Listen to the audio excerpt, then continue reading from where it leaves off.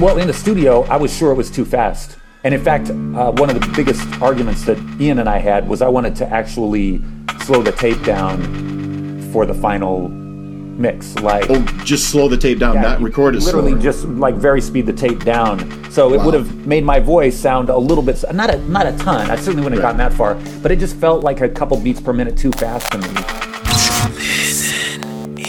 Hi, this is Steve Taylor. Hi, I'm Steve Taylor, and this is a Listen-In podcast. Hey, I'm Frank Jenks from Listen In, listenin.org. You might get jacked around in life. You might. I like the idea in the lyrics that you were going into about almost careful of your own ego, right? I mean, if you're so on the edge, it's... Yeah. Are you almost the one pushing yourself to the edge? Is that what you were...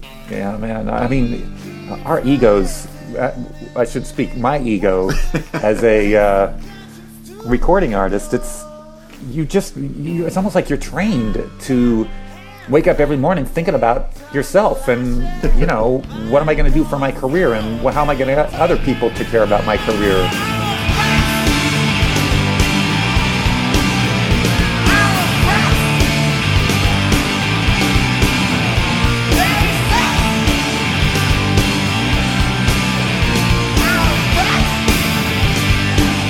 That's the hardest part for me about being a recording artist and, touring and all that stuff and being a Christian is, self-promotion and Christianity, those are a tricky combo. And I don't know of anybody who does it great, but I certainly didn't feel like I was doing a particularly good job of it. And yet on the other hand, I don't know how you can be a recording artist successful and not have the self-promotion gene in you. I would argue that you probably can't, at least not starting out. So those two things never lived in complete harmony.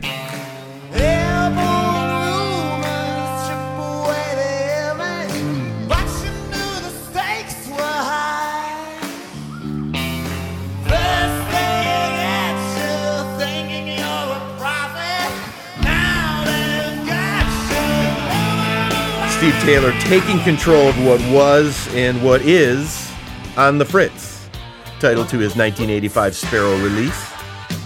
I'm Frank Jenks. It's interesting to go backwards to discover we haven't moved forward enough. Now, is that fair? Is that a fair question? Is that fair?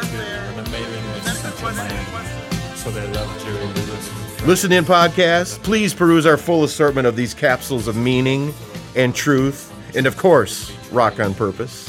Get more through iTunes, SoundCloud, or listenin.org. Pride kills on the Fritz. On the Fritz. So was there a little bit of you then On the Fritz in those lyrics? Yes, yeah. I think the song On the Fritz was geared more towards a combination of, a friend who was going through a similar thing at the time and, a couple of more higher profile things out in public at the same time. But some of these songs I write just because, they were like markers. Don't do this, like you got a narrow path you gotta navigate, and maybe it was the thought of the humiliation of singing a song about something and doing the exact same thing that helped keep me a little straighter.